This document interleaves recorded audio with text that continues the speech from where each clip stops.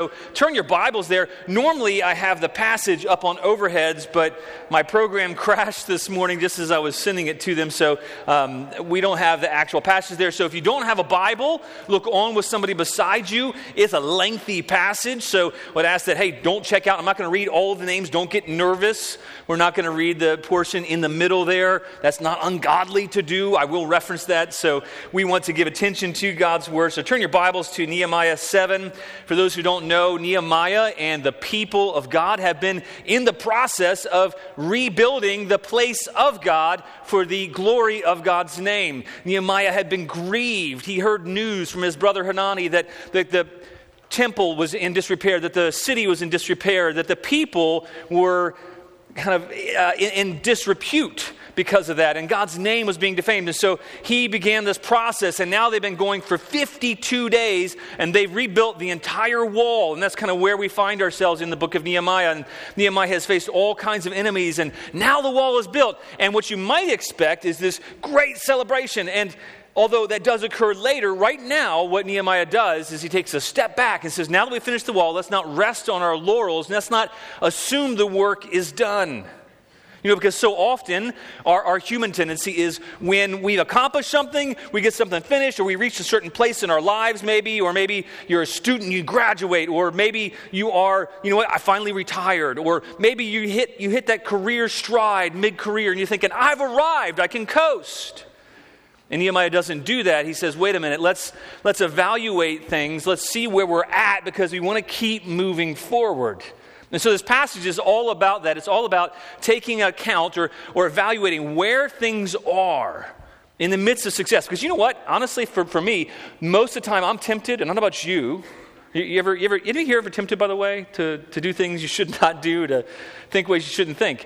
So I often find I get most tempted not when things are hard, although that is tempting. It's when I think I'm doing great. When I just finished something, we just did well, and I'm not on guard. And so that's kind of what Nehemiah is avoiding here. He is making sure as a wise leader, hey, let's not rest on our laurels. Let's not grow comfortable. Let's continue to move forward. And now the bigger task lies ahead, right? The biggest task they thought was building the building. You know, starting a church plant, beginning a church, starting the initial effort. We all think that's a big task. But you know, the harder task is continuing the work of the kingdom, right? You know, how many people here thought, you know, planting a church, being a part of a church. Anybody here been a part of a church plant before, by the way? Anybody at all? Did you think it was hard work? You can say, yes, it was hard work. But you know what? The harder work is not the beginning. The harder work is continuing through the mundane of life. Continuing to build the kingdom for the long haul, because we're in a marathon. We're not in a sprint. We're in a marathon, and continuing to work for the long haul until we meet Jesus. And so in order to do that, though, we need to make sure that we take time every once in a while to take a step back, evaluate, and say, okay, wait a minute. To move forward, let's make sure we're starting right. And that's what we see in Nehemiah. So turn your Bibles to Nehemiah 7. We'll read God's Word. This is God's holy, inspired Word. Now, when the wall had been built and I had set up the doors and the gatekeepers, the singers and the Levites had been appointed, I gave my brother Hanani and Hananiah, the governor of the castle, charge over Jerusalem, for he was a more faithful and God-fearing man than many. And I said to them, let not the gates of Jerusalem be opened until the sun is hot. And while they are still standing guard, let them shut and bar the doors. Appoint guards from among the inhabitants of Jerusalem, some at their guard posts and some in front of their own homes. The city was wide and large, but the people within it were few, and no houses had been rebuilt. Then my God put it into my heart to assemble the nobles and the officials and the people to be enrolled by genealogy. And I found the book of the genealogy of those who came up at the first, and I found written in it, these were the people of the province who came up out of the captivity of those exiles whom Nebuchadnezzar, the king of Babylon, had carried into exile. They returned to Jerusalem and Judah, each to his own town. They came with Zerubbabel, Yeshua, Nehemiah, Azariah, Ramiah, Nahamani, Mordecai, Bilshan, Mispereth, Bigvai, Nehum, Bana, the number of the men of the people of Israel. I'm going to stop reading the genealogy there for your sake. If you look down your Bibles just for a minute, follow along with me, I'll kind of explain what the different layout is here. In verses 8 to 25, they're listed in by families and clans. And then in verses 26 to 38, they're listed by their towns. And then from verse 39 to 45, he lists the priests, and those are followed by the Levites, and those are followed by the singers, and those who lead in worship. And then he goes from 46 on, he lists the temple servants, the palace servants, and that includes, by the way, some Gentile names, which is really cool to notice. Because God has already brought in people from other nations into their midst. He's already begun that good work that he actually calls the people of Israel to do. The reason they're building this whole city is so that they can bring the nations in. They can be a means of blessing to the nations. And so we always see that beginning in 46 to 60 there. And then we see another group in verse 61 to 65. You can look down there. It's a bunch of families and people who don't quite make the grade. And I'm very encouraged by that. So I often do not make the grade. I feel like I don't make the grade. And so a bunch of families and people, and they could not prove their lineage. They couldn't prove they were part of the priesthood family. And so they weren't considered worthy to serve. They weren't considered worthy to be priests. Now let's go down in verse 66. Let's pick up there, and I'll finish reading from verse 66 on. This is God's word. The whole assembly together was 42,360, besides their male and female servants, of whom there were 7,337. And they had 245 singers, male and female. Their horses were 736, their mules 245, their camels 435, and their donkeys 6,720. Now, some of the heads of the fathers' houses gave to the work. The governor gave to the treasury 1,000 derricks of gold, 50 basins, 30 priest garments, and 500 minas of silver. And some of the heads of the fathers' houses gave into the treasury for the work 20,000 derricks of gold and 2,000 minas of silver. And what the rest of the people gave was 20,000 derricks of gold, 2,000 minas of silver, and 67 priest garments. So the priests, the Levites, the gatekeepers, the singers, some of the people, the temple servants, and all Israel lived in the towns. And when the 7th month had come, the people of Israel were in their towns. Well, let's take a pause here and pray. Father, thank you for giving us your word. Thank you that every part of your word applies to us, Lord. Even lists, even genealogies, parts of your word that we wouldn't normally gravitate to, Lord, that they speak something important to us, Lord. Thank you that there are principles in your word that apply to us today. God, I pray that you would come right now, that you would send your Holy Spirit. Thank you, Lord, that where we are gathered in your midst, Lord, we can be sure that you are here. But God, we ask you for your Holy Spirit. It's only by your Spirit that I can preach. God, I ask you to fill me with your Spirit to preach. God, it's only by your Spirit that each and every one of us can hear your word. God, would you open up our ears where they're deaf? Would you open up our eyes where we're blind? Would you soften our hearts where they're stony? God, would you make us receptive to your word? Would you make your word alive in us? In Jesus' name, amen. Well, if you wanted to run a marathon, you probably want to do some things first, right? Now some of you may run marathons. I know a couple people in the room have run a couple marathons. Anybody, who else run a marathon in the room so far? Like a 26.2 miles? Okay, we have one guy, Pete. He's run a marathon. So Pete, maybe it's a 100-miler for you, or a 24-hour race for you. For all of us, it would be a marathon. So if you want to run a marathon, you'd have to do some preparation.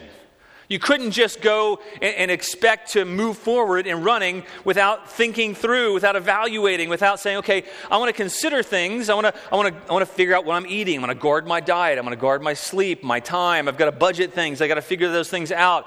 And then I want to make sure that I'm planning rightly too, so that I can get to the place. I can't just start off all of a sudden trying to run. You need to give time and effort, probably spend some good money on some shoes at least, and before you plan to move forward, you have to take a pause. So you have to say, okay, what kind of shape am I in? And if you're like me, you need to build up really gradually. I'm not in the shape I was 27 years ago in high school. But, it'll take a while to get there. But I think we could. If we all put our minds to it, we can move forward. But you'd have to take account of what you have. You have to make sure you're guarding things rightly and you're assessing where you're at. What we see in this passage is that they've run a little race. They've run a race. They've built a wall. And in perspective, it's little, although it's a massive accomplishment. It's a massive accomplishment because the wall was torn down. It was in ruins. The city was unprotected. And the whole purpose of the city of Jerusalem was to be a place for the worship of God where God's people could come in and where they could be a light to the nations. God's name could be testified of. And that was in disrepair. That was torn down. So they needed to build the wall. So they've built the wall. It's taken 52 days. That's pretty astounding for this group of people. But in perspective, though, the rest of the book of Nehemiah, it takes place at least over 12 more years. And so the rest, the other remaining chapters from 7 on, it's a 12-year period where that long period of living life in the kingdom is much harder. And as a believer, and when you come to a church, you become a believer, and there are some hard things you must do. You must give up your past, you must deny yourself, follow Jesus, take up your cross and follow him. And then when you do that, there's this excitement and this wonderful initial burst of faith in God. If you become a believer, then you have experienced that at some point. But then the hard part is continuing on the race, right? The hard part is continuing the race through the rest of life. And sometimes it gets grueling, sometimes it gets hard. And every once in a while, you need to stop and take account to say, okay, we need to look back on what we've done. We need to figure out, let's make sure we're guarding ourselves and then make sure we're gauging or rightly assessing where we're at because we want to move forward. We want to move forward. And so that's what they're doing here. To move forward, you have to start off right. And so they want to move forward building the kingdom of God. And so what we see is to move forward, they have to start off right. He does two major things. Two major things in this passage that we can see is he guards what's important. He guards what's important. And then later we're going to see is that he gauges. He gauges where they're at. He estimates, he evaluates where they are at. As a church, as a people, we need to guard what's important and engage who we are and what we have to move forward. Now maybe you find yourself on the back nine of life. And what do I mean by that? I mean, you're playing the latter half of the course. If to use a golf analogy, and if you're a little older, you might get that better than people under 30. So maybe you're in the back part of life and you think, you know what? I'm just going to coast from here on, but I would encourage you, don't coast. However much longer you have, move forward for the kingdom. Or maybe you find yourself and you are just getting started and you are a youth here and you think, you know what, I've got my whole life ahead of me. Well, before you start, make sure you're starting off right in order to move forward. We want you to move forward in the purpose that God has called you to. Or maybe you're like me and you find yourself in the middle of life. And maybe you're in a place where you didn't expect you'd be the place you are. Right? Anybody here in a place you did not expect you would be where you're at today, where things would not look like you thought or do not look like you thought they would? Man, I didn't think I'd be here, a pastor. I didn't think I'd be doing what I'm doing. I didn't think life would be like it is. I thought things would be much different. And there's temptation there as well to kind of get lost, as Paul Tripp calls it, lost in the middle. I want to encourage you, don't get lost in the middle. Move forward. In order to do that, let's start afresh and say, okay, in order to move forward, how are we going to assess where we're at, guard the important things, and then gauge what we've got, who we are, and what we have so we can move forward for the future? And that really applies to every one of us, to every season of life. We need to take a pause and say, okay, great, let's move forward. Let's not stop the forward momentum as a church. Let's continue to move forward. Because as a church, this is the age as a church where the church begins to coast. Just be honest with you. When you study and read about churches and church planning, somewhere like year 10 to year 15, churches begin to coast. And churches begin to just kind of plateau because people have lost sight of the vision of moving forward in God's kingdom because it's hard work. It's hard work doing the mundane of life, building the kingdom. After the walls of the church, so to speak, are built, the hard part is what Nehemiah is going to face here and the people are going to face in the next few chapters is continuing to build the kingdom, which is the people of God. And that's hard. But let's move forward. So in order to do that, we have to guard what's important. When I first started off, not only did I not think I'd be a pastor, I thought I was going to be a lawyer, which is kind of funny. And then I thought I was going to be an IT guy. And then, so when I first got started, though, I started studying history and politics and that kind of thing. And I was really intrigued by history. And I started studying history, and I came across a story about Quebec and how Quebec, it was being held by the French-speaking Canadians at the time. And there's this plains, they call Plains of Abraham, and there's these cliffs that go up to the citadel of Quebec, and they're really high. It's about 175-foot tall cliffs. And at the top of these 175-foot tall cliffs, you have the ocean comes right up, and you have this 175-foot tall cliff, and at the top of that, you have a citadel, and that was the citadel of Quebec. And the French men who were guarding that citadel, they were very secure in that citadel, because after all, nobody could make it up that cliff. And so they were not watching the back of the fort where the cliffs were. And so in the middle of the night, there was, I got to look down, I can't remember the general's name. There's an English general named General Wolfe. And it's funny, wolves creep in. That's kind of funny. I didn't even think about that. So General Wolfe, and he, in the middle of the night, decided that he would have his Highlanders, his Scottish Highlanders, they would scale the cliffs, something that no one would attempt. And so each of them stood on top of each other, and they would help the other person up, and they would stand on top of each other when they had a great place to stand, and then help the other person up, and keep doing that all the way up. And they got their forces all the way into the fort because they weren't guarding. They assumed that everything was okay. They didn't guard what was important. Nehemiah knows that the city of Jerusalem, they're in danger of becoming lax and not guarding what's important. So the first thing he does is he guards what's important. That's the first principle we're going to see from our passage is that we need to guard what's important. If we're going to move forward, it sounds kind of funny, but if we're going to move forward, you have to guard what's important. Keep what you got. Guard what's important. Guard the good deposit that we've been given. We have to guard what's important if we're going to build on the success of the past. You know, completing the wall was not meant to be an end in itself. It was meant to be the starting point for the people of God to gather together so that they could worship God and then go and tell of God. But in order to be a safe place, a secure place, a peaceful place, they needed God at the center. God needed to be worshiped. The city needed guarding, not just once, but ongoing, continual guarding. And notice something really interesting here in this passage is that he guards the gates, right? Look down your Bibles there. You can see that he guards the gates. He puts gatekeepers in place. But something that's a little surprising is that he doesn't just put gatekeepers in place. He puts some other people in place that you might not normally find at a gate. He puts singers in place. I think that's a little odd. He puts singers in place. Nowhere else do we see in the Bible where they put singers in place to guard. And then he puts somebody else in place who might not seem normal. He puts Levites there.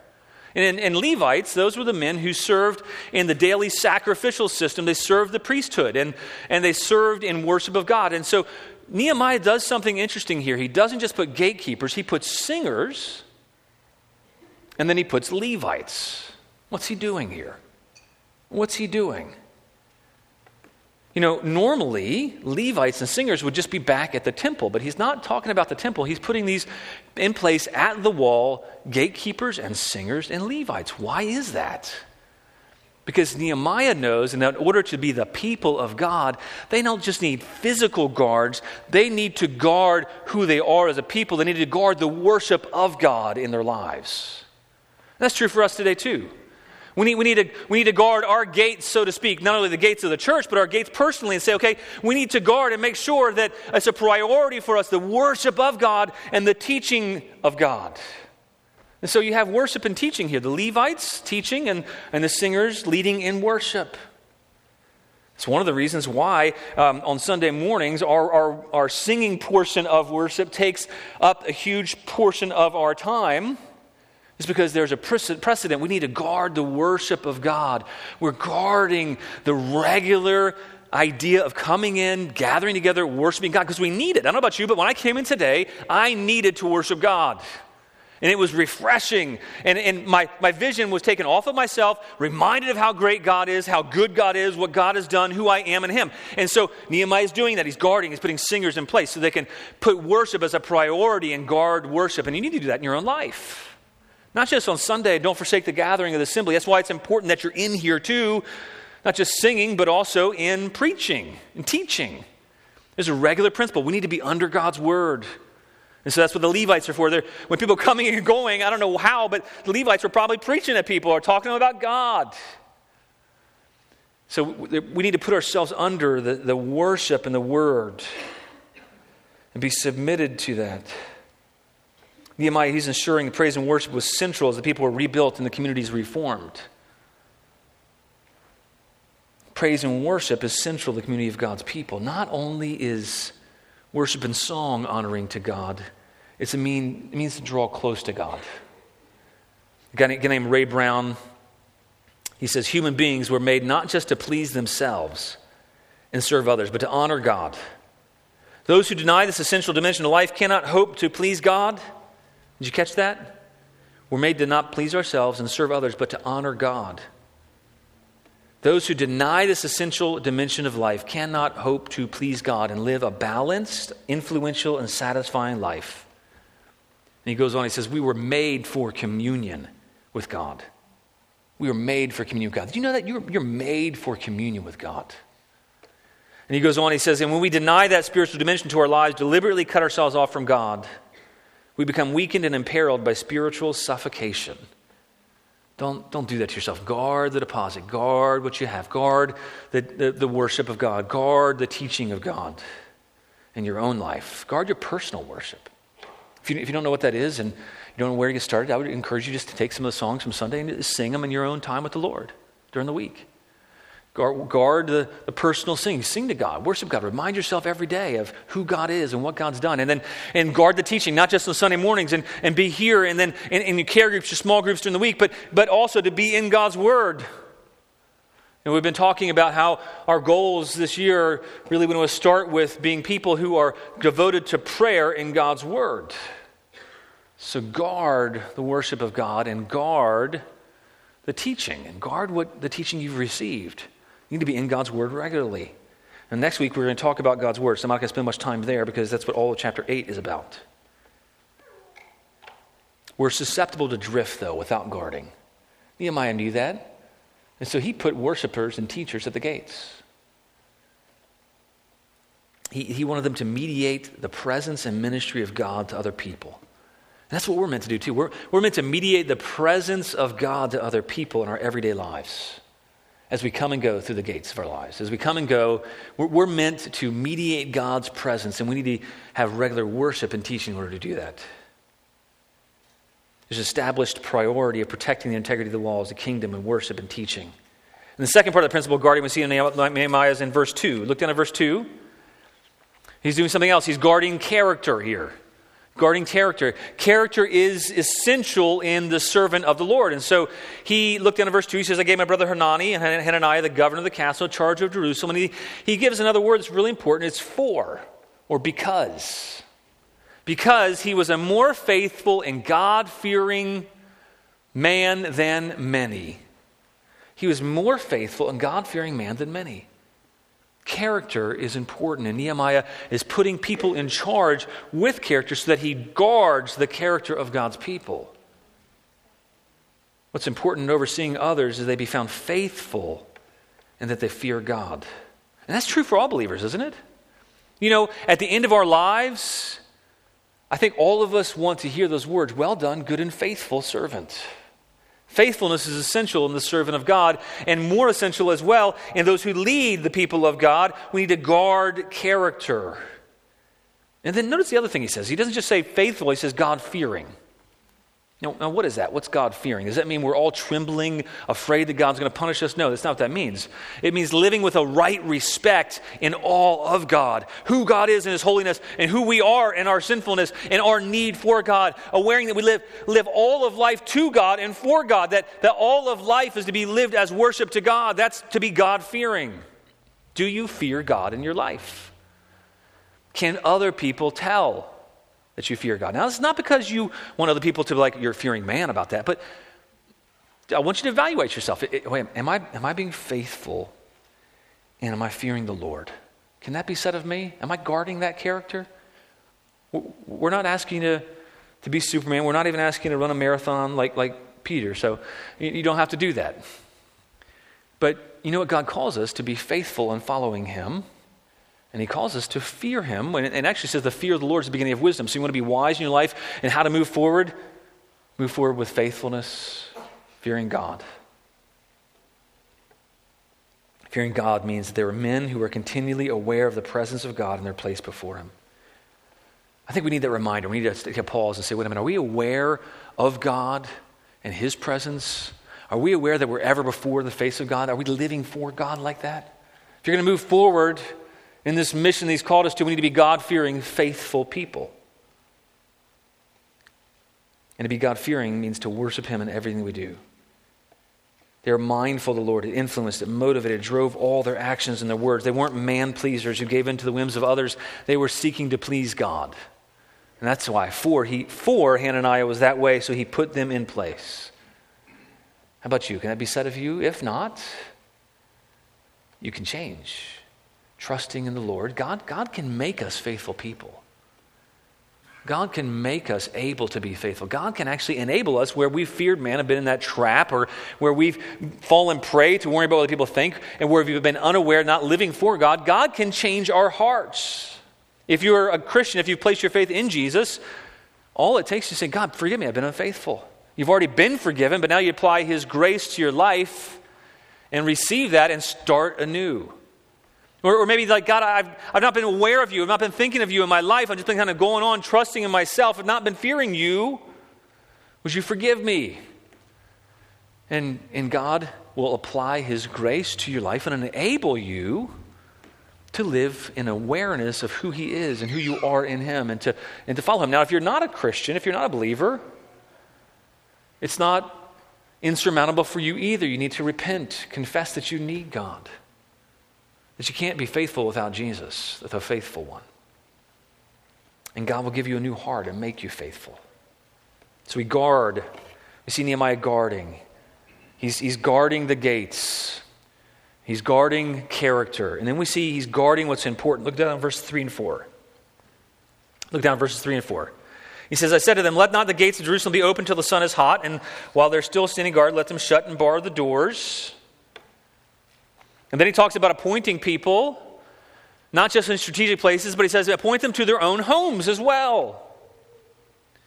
And that's kind of interesting. He knows that the enemy's always looking for an inroads. The enemy's always looking for a place to assault God's people. We found that out in chapter 6 of Nehemiah a couple weeks ago, that we need to watch out because there's an enemy that's constantly prowling. We need to make sure we plug up the gaps. And now he says, stay in those strategic places. Guard what's important. For believers today, we don't have physical gates to guard. We don't have physical walls, but we do have gates of our minds we need to guard, right? We guard what we think. We guard what we look at. The gate of our eyes we can guard. The gate of our ears, what do we hear? What do we listen to? The enemy's always looking for a way in, and we need to guard what's important. And then he does something else. He makes them close the gates before it even gets dark. And there's something there too of let's be wise, not be foolish, and say, you know what, we can get really close to the things that are dangerous and really close to darkness and be okay. We need to guard what's important, be aware, and guard ourselves. When something's obviously sinful for you as a believer, it's sometimes easier to say no to that than it is if it's something insidious, right? Something that's subtly not good for you. We have to be vigilant, stand guard. It says the devil roams around like a roaring lion, seeking someone to devour. Be watchful. Don't allow robbers or thieves to come in. It's easy in today's online world. There is so much information out there, so many things out there, so much temptation out there as well. And it's easy, whether you're a man or a woman, it's easy when you're just looking at something benign to get tempted by something and say, wait a minute, wow, what's this article about? And you can kind of fool yourself and I'm just going to explore and see what that's all about. And then it leads to something else and it leads to something else. And you're like, oh my goodness, I'm either reading something I shouldn't or I'm looking at something I shouldn't because I'm not guarding. We need to guard what's important. The media today, we need to guard our minds, guard our thoughts. The media is constantly preaching an unbiblical, ungodly worldview. And I don't care what background you come from, whether you are conservative or whether you consider yourselves democratic, liberal, whether you are somewhere in the middle or you're libertarian. Whatever your news source is, I can guarantee you it's not godly and biblical unless it's coming from the Bible. It's any news source is going to be tainted. It's going to have a worldview that's not coming from the Lord. Now, yes, there might be Christian news sources, but I'm not arguing that point. That's not the bulk of things. It's not the bulk of media we have out there. If you have a great godly news source, then thank God for it. We need to guard the gate, set a watch. The church, we need to guard, make sure we're not letting the culture set expectations for what we're looking for. We need to make sure that we don't allow it to affect our desires, and we don't allow our consumer approach to church to enter in. Where we seek to pick and choose what we want, how we want it, when we want it. We need to resist the idea that if something isn't entertaining, it's not worthwhile, it's not worth the effort, and check out. We need to guard ourselves against that ungodly view. Now, we want to be engaging. That's not what we're saying. But we need to guard this. Subtle temptations that the devil comes in, he uses these things, and we want to make sure we're guarding ourselves. We also need to guard against this individualistic desires. God has called us and He saved us personally, but He called us to be a part of His kingdom. A part of His kingdom, a part of His people. Just like Nehemiah in that day and the people in that day, they weren't called to live as individuals. They were called to live as part of God's people. And that's how they viewed themselves. We need to view ourselves that way. What you do personally and privately, it affects what God is doing here in this church. It affects you. It affects the people around you. How you relate to people in your small groups affected by your own individual relationship to God. You need to be reminded, wait a minute, I need to guard that individualistic idea and remind myself I'm part of God's people. Take appropriate guards. Guard the gates of your mind. We're prone to do what seems right in our own eyes. And then the people here needed to continue to be watchful. And he does something else. He appoints residents to be guards, not just strategic places, but over their own homes. Because they have a vested interest there. And I think that's good for us too. You have not just in the church and strategic places in ministry, but you need to make sure you're guarding your own house as well. You have a vested interest in guarding what God has done in and through your family, making sure that you are ministering the word to your family.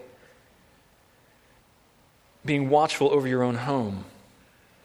In the church, we have deacons who are strategically guarding the children. We have children's ministry workers. They're physically guarding, but also guarding the teaching. We have guarding in other ways. And our small group leaders, they help guard us so that we apply God's words practically to our life and guard us from just hearing the word and not being a doer of the word. Not just official ministry posts, but we need to guard our own homes too. So we come to really the second part. If you look down in the Bible in verse 5, we come to the second part of the passage. Nehemiah, he starts carrying out the principle of, I call it gauging. I was looking for another G, I got to admit. I was looking for guarding, gauging, But you know what? That goes because he was estimating. He was trying to figure out, I want to gauge what we've got. I want to gauge who we are and what we've got. So he gauges who and what. And we need to, if we're going to move forward, we need to start right. In order to start right, we need to guard what we've got, and we need to gauge who we are and what we have. We gauge who we are and what we have. The word gauge there, it just means to determine dimensions, capacity, quantity, to appraise, to judge, to figure that out. Back about 5 years ago, my wife and I, we found this enormous house, and it was a foreclosure, and we got there, we looked at it, and it was just a shell on the outside. It needed a lot of work on the inside. There was no trim. Most of the flooring wasn't there. There was no electrical. There was no AC, and it was just a box, well, a weird-shaped box, a weird-shaped large box. And we had to figure, oh my goodness, can we really take this on? Can we do this? So we had to gauge that. We had to estimate, okay, can we take on this major undertaking? It took us about a year. Every hour of free time we had, we were working. But beforehand, we had to figure out, okay, can we really do this? And so I sat down and I put together a spreadsheet with like 20 tabs because I wanted to plan well. And so, okay, great. Well, how much is it going to cost to do this? And what do we have here? Resources. How much money do we have? What do we have in the bank? And how much money can we get? And then what does that look like? And then who are we? Are we actually able? Do I have the skills? Does my family have the skills? Do my friends have the skills? Can we do this thing? I had to gauge who we were and what we were capable of and what we had, right?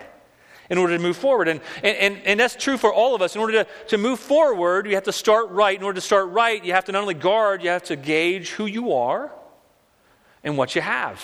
You have to gauge who you are and what you have.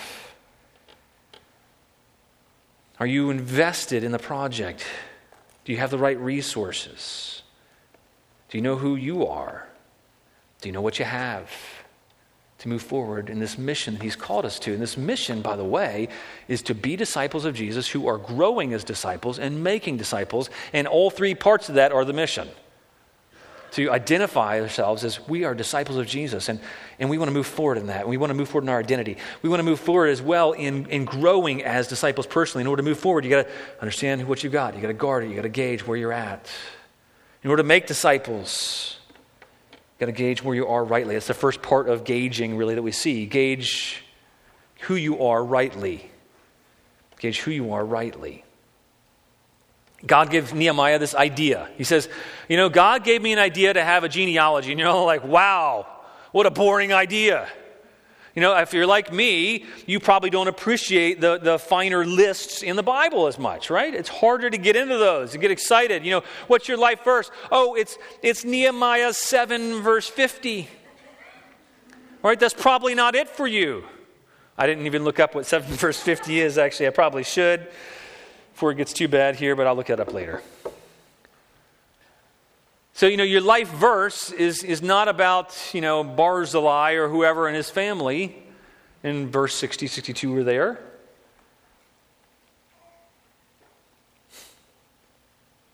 But he puts administration and ideas into Nehemiah's head to do a genealogy. Now, that should encourage anybody here who's an accountant. By the way, anybody here love numbers and accounting and like order and planning? Anybody? It's okay, we won't mock you.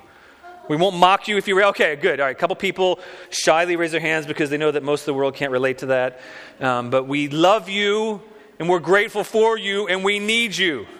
Okay, we need the Nehemiahs who love planning and organization, and we need people who like accounting and numbers and those kinds of things and spreadsheets and all that kind of stuff. We need that. And so Nehemiah was given that gift to organize, to draw people together. And that administration, I think it's interesting, you need to know, is just as spiritual. He says, God put it into my heart to have a genealogy. That should tell us something. We can just a little aside there is that administration, planning is just as spiritual as praying and reading your Bible at times. If you are relying on the Lord and the Lord is enabling you, it is just as much a spiritual endeavor. And so he finds a role of their members, and that's what we see really in the remainder of this passage is, if you have ever read the book of Ezra, this essentially is Ezra 2, the entire thing. He picks it up and he moves it over here. Why does he do that? Because he wants to remind the people who they are. He wants to remind them of their identity and who they are. He wants to remind them where they come from. That who they are is they are people who were previously in exile, who are no longer in exile. They are a part of something bigger. They are part of the plans that God is doing to build his kingdom, to bring a people to his place, to bring people to worship him. And so he cuts and pastes. Well, they didn't have cut and paste back then, okay? So maybe he actually physically cut it and then used, pitch. I don't know what kind of glue they might have used back then, but he essentially cuts and pastes from the records. He says, God put in my heart to do genealogy, and then apparently he finds Ezra 2, and then he says, oh, here's what I found. And that's really from verse 6 all the way down to the end of the passage. He's reminding them of who they are. Who they are. He wanted to make sure that the people were rightly oriented, both of their inheritance and of their calling. Do you know who you are? If you are a Christian, you have an inheritance. God has brought you out. You've been made a part of the people of God. This same people of God, you've been brought in, you've been grafted in. You've been made a child of Abraham by faith, as we saw in Romans months ago, right? That's who you are. You've been made a part of the people of God, something that is far grander than you, that God is doing all throughout history, and he continues to do. You need to know who you are rightly. You have an inheritance, a rich inheritance of God's Word. You have a rich history of being a part of God's people. And you also have a calling. He did this because he wanted to make sure they were aware of their calling that had not changed from Ezra 2 and many years prior until now. And their calling was to be the people of God who would make the place for the worship of God so they could proclaim the name of God to the nations. And he's reminding them of that. That's what he's reminding them here. He didn't ignore history. It was important to rebuilding. Your history is important. It's important to remind yourself of who you once were too, right? We need to remind ourselves of, apart from Jesus, none of us will be a part of God's family.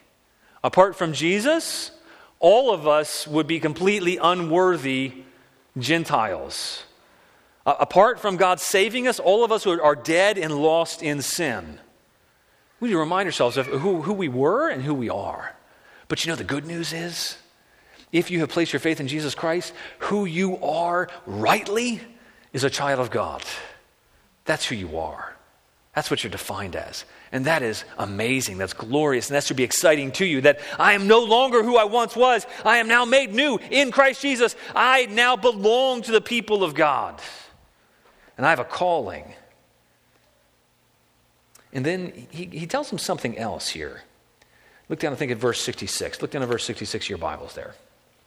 It says, the governor told them they should not partake of the most holy food until a priest with Urim and Thummim should arise. And by the way, that never happened in the Old Testament after this.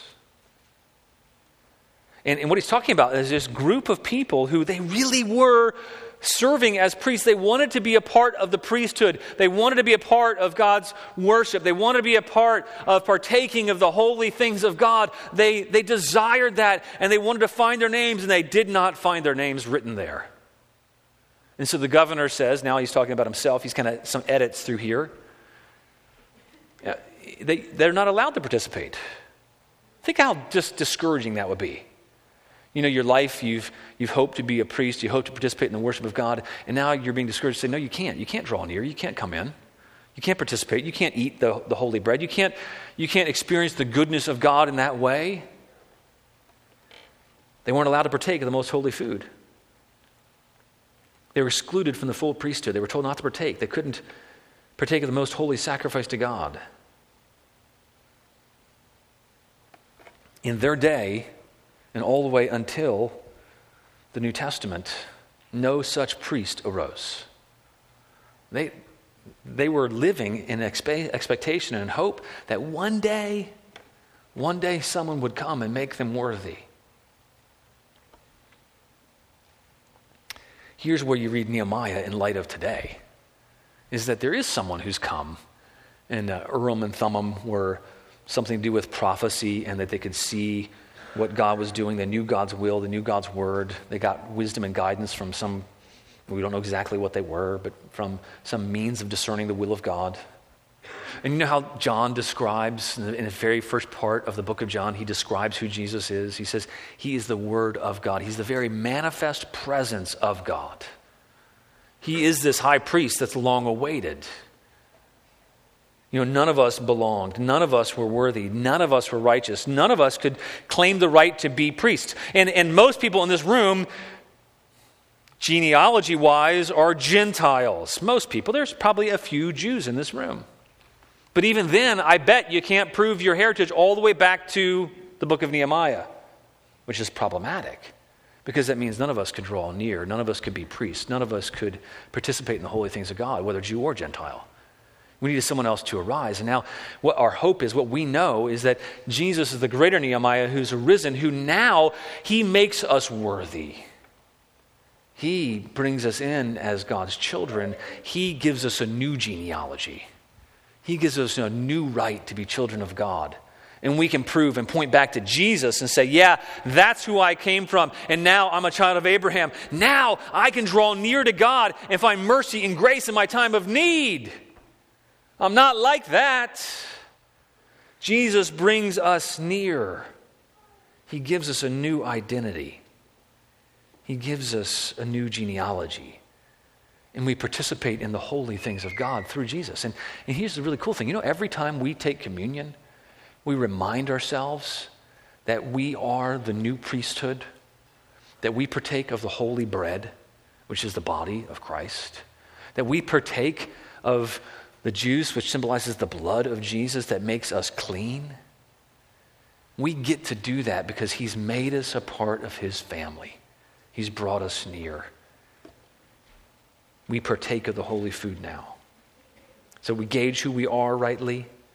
Maybe you struggle with your identity. Maybe you struggle with who you are. You need to know that as we move forward in this mission of building the kingdom of God, that we need to stop and reflect back on who we rightly are in Christ. That's your new identity. And then not only that, gauge what you have rightly. That's the second part of it. Gauge what you have rightly. He gives this long list of singers and mules and horses and camels and donkeys. And what he's showing here is that everyone and everything is important. Everyone and then everything is important. And all that we have is as a resource that's meant to be used for God.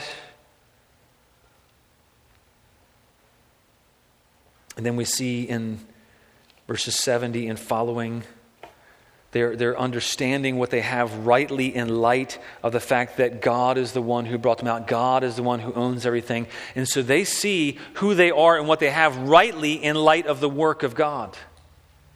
So they're a part of God's people. They see that, and that helps them be able to move forward in the following chapters. But not only see who they are, they see what they have. And you see that from how they use that. They see that what they have is not to be used just for themselves. What God has given to them is to be used for the building of the kingdom. And so you see this extravagant gifts that they give. And Nehemiah had an edit from Ezra. In case you're wondering, there's some different numbers here. Nehemiah has gone through and edited. He's used it for his purposes. And so he edits here and he says, and the governor gave. He's talking about himself. That's not bragging. He's leading by example. He drew attention to the gifts of those in the past. And then he's now showing how much he gives. He says the governor gave 1,000 derricks of gold. That's a lot of money. I think if you add it up and without inflation, it's something around, people say around $250,000 that the governor gave personally.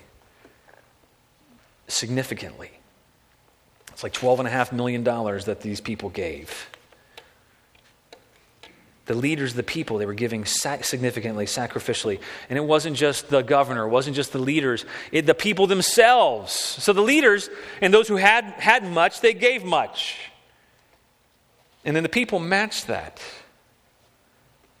And the verses should at least cause us to reflect, how do we view what we have rightly? What God has given us. If everything we have is a gift from God, then everything we have, every resource, every time, every ability, every gift, our money, everything you have is to be used rightly for the kingdom if you want to move forward on this mission he's called us to. There's no way that God's kingdom can move forward without the people of God being a part of that and God enabling them to do that. Now, by God's grace, he does. He enables God's people to do that. Now, when I say there's no way, God uses means, is what I mean. God could supersede anything, but God doesn't. He uses means. He uses means to move the kingdom forward. And I think these verses should at least make us reflect, okay, how do we view what we have, what we've been given? Are we personally invested? Are we giving generously, sacrificially for the mission that God's called us to move forward together? And God's not just about building a place, he's about bringing a people to himself. And the rest of Nehemiah, it's all about the work of building God's people. And here's the cool news, we're still a part of this today. But now Jesus has ushered in a different kind of kingdom, not a physical kingdom, not an earthly kingdom. He's ushered in his eternal kingdom, and we have his kingdom come, and yet not fully come. And we get to be a part of that, and he draws us into that. He actually calls the people today, God's people, he calls us the building. He calls us the place. He calls us the house of God, the temple of God, the workmanship of God. We're part of that today. We're built together into a people. And how we do that, how we demonstrate that is we're built together in this local body. And we're a part of that. That's who we are. That's what we have. It's what God's given to us. We're growing into, I love how Ephesians 2 says, we're growing into a holy temple in the Lord. That's what you are. That's who you are.